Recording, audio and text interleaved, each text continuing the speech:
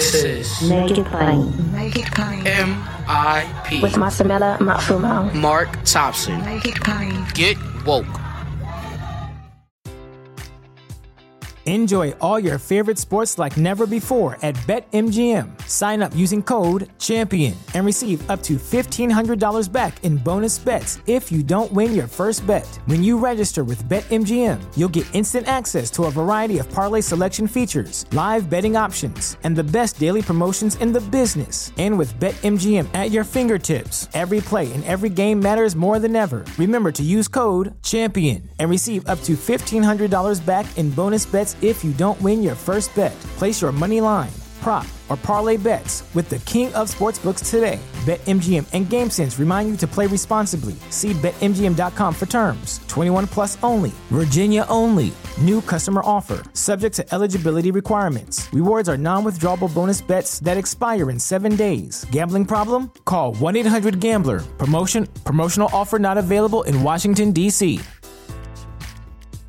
Say goodbye to your credit card rewards. Greedy corporate mega stores, led by Walmart and Target, are pushing for a law in Congress to take away your hard-earned cash back and travel points to line their pockets. The Durbin-Marshall credit card bill would enact harmful credit card routing mandates that would end credit card rewards as we know it. If you love your credit card rewards, tell your lawmakers, hands off my rewards. Tell them to oppose the Durbin-Marshall credit card bill. Once again, folks, it's that time of the month. The August jobs report has been released. And for years now, we have responded to the monthly jobs report with our resident expert on economics. But most importantly, he is the chief economist of the Center, or for, I should say, the Center on Budget and Policy Priorities, centeronbudget.org. Chad Stone joins us now. Hey, buddy, how are you? I'm good. How are you? Just fine. Pleasure to speak with you, as always. 315,000 for the month of August. June was revised down by about six figures, 105,000. July revised down by only 2,000. So again, you always also help us with the revisions and what it all means. So the last time we talked, we were pretty high on July. People thought it was cool. Does that revision down and this new 315 number, is that major? Is that cause for some serious concern, or is this still pretty steady? No, it's not a cause for concern. And in fact, June is the one that had the big revision, and that surprised all of us as being very high compared with expectations. And so this just brings June back to a more realistic number.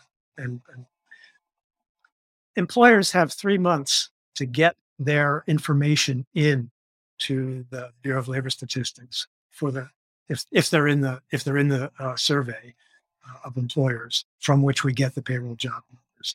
And so in the pandemic, there have been various reasons why they may have been slow, and so a lot more negatives from June must have come in this month to cause that big revision in June. But it's not surprising because June was much higher than expected. August was a very solid number. It was about in line with expectations, and it's a good number. It's below the rate we had in the first 6 months of the year, but as I say in the tweet thread, it's not a surprising thing that job growth is still high, but slowing from really torrid paces because the economy is really getting close to full employment. And there's also the headwinds of the Fed starting to raise interest rates, which have had some effect as well. And we can talk about the Fed at some point if we want, and what it's trying to do and what we hope it can accomplish, but the risks. But anyway, so this was a good jobs report. So now but it was good, but we know that there were some small tenths of percentage points where things did change. Black unemployment went, reading your thread, went from 6 to 6.4. Hispanic went from 3.9 to 4.5 in August. White did go up, but only 1/10, 3.1 to 3.2. Asian, 2.6 to 2.8. That's what do we know about that minor uptick, and what does that portend? So that information, if one were looking at the tweet thread, that information came in one that also made the point that that all of those rates are down pretty close to where they were at this just before the recession, and there's some volatility in them month to month. So we've had months when the black rate did better, and months when it went down, and months when it went up because of that volatility. The bad news is it went up in July. The good news is that it has been close to. Oh, that's one piece of bad news. Yeah, the good news is that it's down close to where it was pre-pandemic, and the enduring bad news is it's roughly twice the white rate, and that's a long-standing situation. You and I, Chad and I, have not been able to change that yet, folks. We're working on it, me and him together.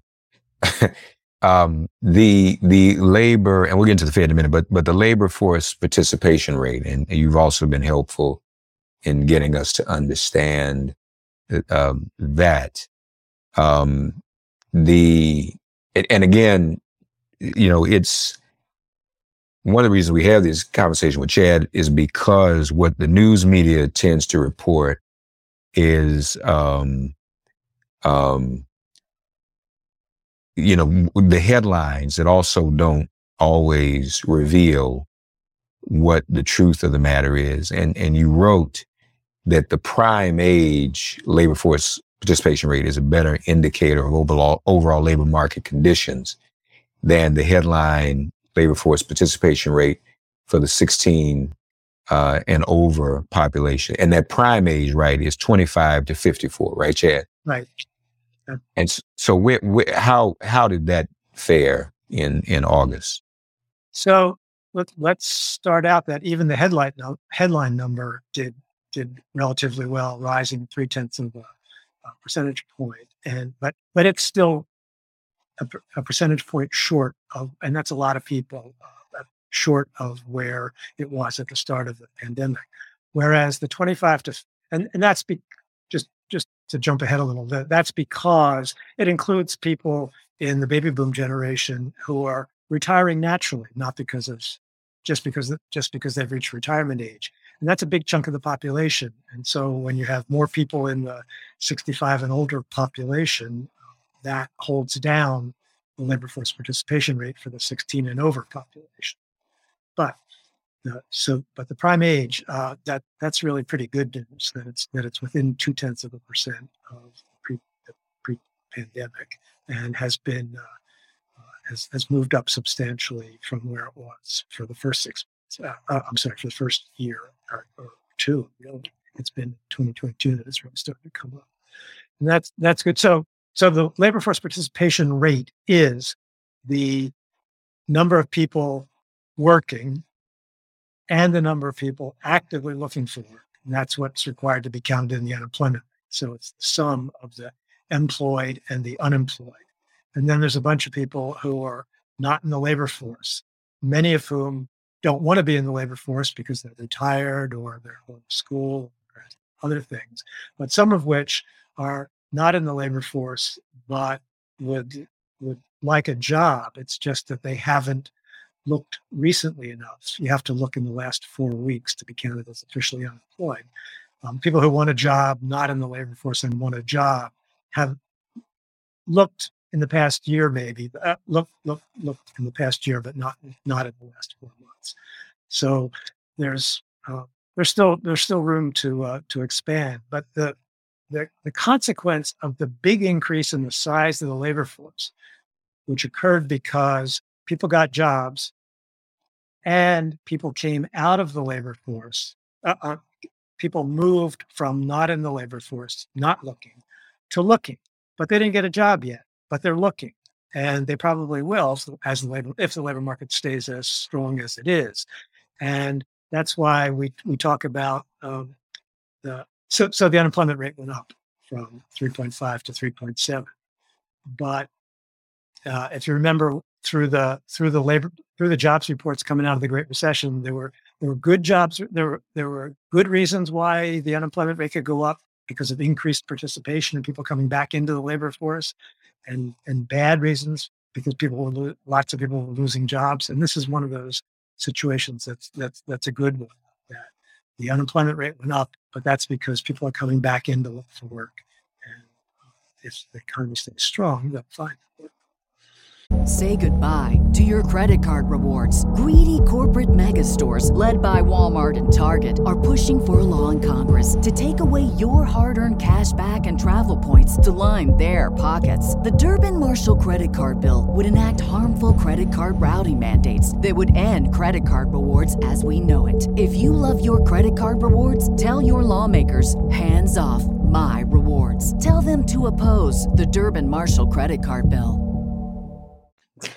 And I did my own math, folks. So when the labor force participation rate goes up,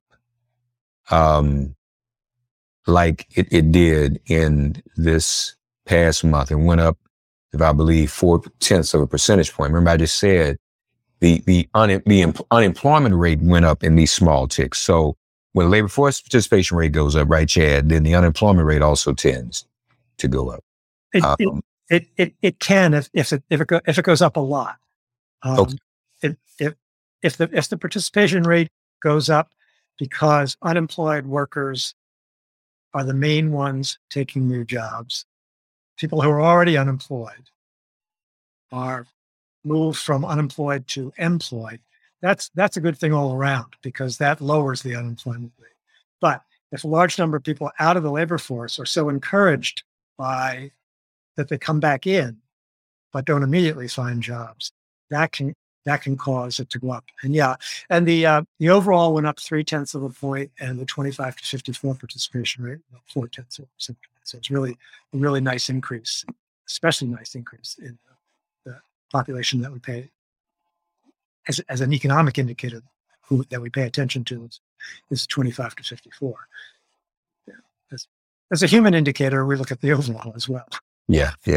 But so, and you alluded to the Fed, and we've touched on this before when you've been on the show, the risks in whatever decision the Fed makes in the coming days and weeks. Where do you see that headed? The Fed has made it pretty clear that it's going to continue to raise rates until it sees very clear signs that inflation is coming down. That's concerning in the sense that the Fed's raising rates increases the risk of the economy falling into recession. Increases the risk. Doesn't guarantee it, but it increases the risk. Now, if what the Fed would like to see is kind of what we saw this month, which is the labor force participation was up. That means people are taking jobs, and yes, they're getting income too, which adds to demand, but they're taking jobs, which means the supply is increasing, and that by itself acts against inflation. More people come into the labor force, more jobs are created. It means that the economy can produce more output without running up against constraints. Yeah, I'm getting a little too complicated. I'm sorry. let me pause there, and say that the fact that the Fed wants to keep raising rates increases the risk of the economy having a recession. The fact that that jobs are still growing and the unemployment rate is not shooting up. It went up, but for a good reason, is an indication that the Fed is getting what it wants to see, which is less pressure on prices from demand for goods and services bumping up against supply constraints. And that's good, but if we start to get into a situation where employers are starting to lay off lots of people, that's what becomes problematic. So what we don't want is another recession. We definitely don't. Now, the Fed is making an argument that has some merit, but is also complicates the story, which is that you want to get inflation moving in the right direction, so that the idea that inflation is really high doesn't get built into people's expectations, so that employers don't say, well, I know we have a lot of inflation, so I'm going to raise my prices I mean, my inputs are going to be costly, the things I use to produce my goods and services. So I'm going to get ahead of that game because of inflation, and I'm going to raise my prices too. And some workers may say, I know prices are going to keep going up, or I think prices are going to keep going up, and so I will increase my wage demands. And if you can keep the expectation of inflation continuing to rise from getting out of hand, and inflation starts to fall, as it actually did in the last couple of months by a little bit, then that prevents the Fed having to take much harsher steps in the future to get ongoing inflation and to get inflation expectations down. Longer term inflation expectations are not up. So it's encouraging that if inflation begins to come down, the Fed will not have to really tighten a whole lot. And that reduces the risk of recessions. The Fed doesn't feel it has to really keep getting something. But this is all speculation. The Fed has a lot of influence on certain sectors by raising interest rates, housing, auto sales, and it also has a complicated effect on the exchange rate and hence on our exports that we'll get into. So it's a situation that is quite complicated, and the outcomes are certain. We would call the scenario the Fed is aiming for a Goldilocks scenario, where the economy is not too hot, not too cold, and inflation comes down. That's a hard thing to achieve, not an impossible thing to achieve. But again, the risk is to prevent inflation accidentally, I guess, triggering a recession. I'm forcing the Fed to keep rates really high because inflation is accelerating. It's getting worse.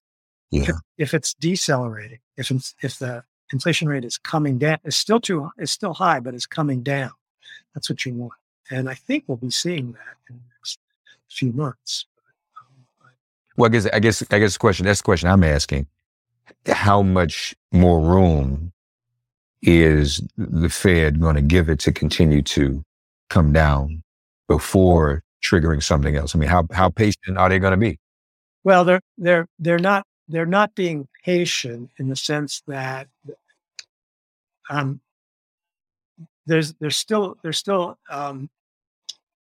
question about whether at its next meeting, which is later this month, the Fed is going to raise its target interest rate by 0.75 percentage point or a 0.5 percentage point. If the CPI, which will come out in the meantime, is not rising, again, not rising, and maybe even the inflation rate is falling, so not the price level itself. then the Fed might be more inclined to go just with 50 instead of 5. And that would sign that they believe that inflation's coming down. But they're going to keep going up by smaller increments still in subsequent months until they see that inflation is really coming down and sure that it's going to be coming down close to the target. Got it. Chad Stone, folks, Center on Budget and Policy Priorities. Oh, before I go, we always do, and I don't know, may not have it at my fingertips. State and local schools are reopening. Do we have those numbers? Yeah, I actually made a mistake in the tweet thread, and I put in a tweet just this morning. Oh, you did? Correcting it. That I had a number of over 600,000 in education alone decline. That was still below February 2020, but that was overall state and local government is over 600,000 below where it was in February 2020. Education jobs still down 300,000. So that there's still a lot of education jobs to come back, and we'll see what happens in this coming back to school cycle. Yeah, right. I mean, this was just the August report, so we'll actually get a more accurate number on that probably for the September report. So we'll see what happens there. Yeah. Enjoy all your favorite sports like never before at BetMGM. Sign up using code CHAMPION and receive up to $1,500 back in bonus bets if you don't win your first bet. When you register with BetMGM, you'll get instant access to a variety of parlay selection features, live betting options, and the best daily promotions in the business. And with BetMGM at your fingertips, every play and every game matters more than ever. Remember to use code CHAMPION and receive up to $1,500 back in bonus bets if you don't win your first bet. Place your money line, prop, or parlay bets with the king of sportsbooks today. BetMGM and GameSense remind you to play responsibly. See BetMGM.com for terms. 21 plus only. Virginia only. New customer offer. Subject to eligibility requirements. Rewards are non-withdrawable bonus bets that expire in 7 days. Gambling problem? Call 1-800-GAMBLER. Promotional offer not available in Washington, D.C.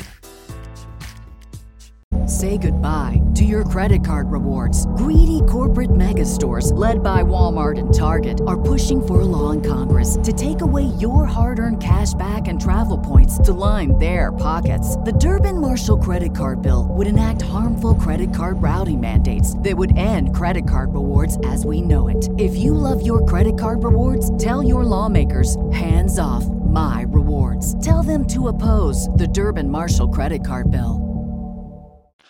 Follow Chad on Twitter, folks. Chad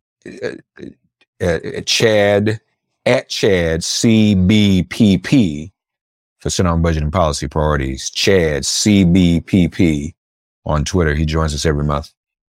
Chad, we thank you, sir. You're welcome. Always great to be with you. Likewise, great to be with you too. Thanks for getting woke and listening to Make It Plain. As always, perform an act of kindness on behalf of an elder or young person. Write a letter to a sister or brother who just so happens to find her or himself incarcerated. Offer libations to the ancestors upon whose sturdy shoulders we all now stand. And above all, give thanks to the God of your understanding by whatever name you call her and him. All God asks of us is that we give each other love. Thanks for giving MIP love.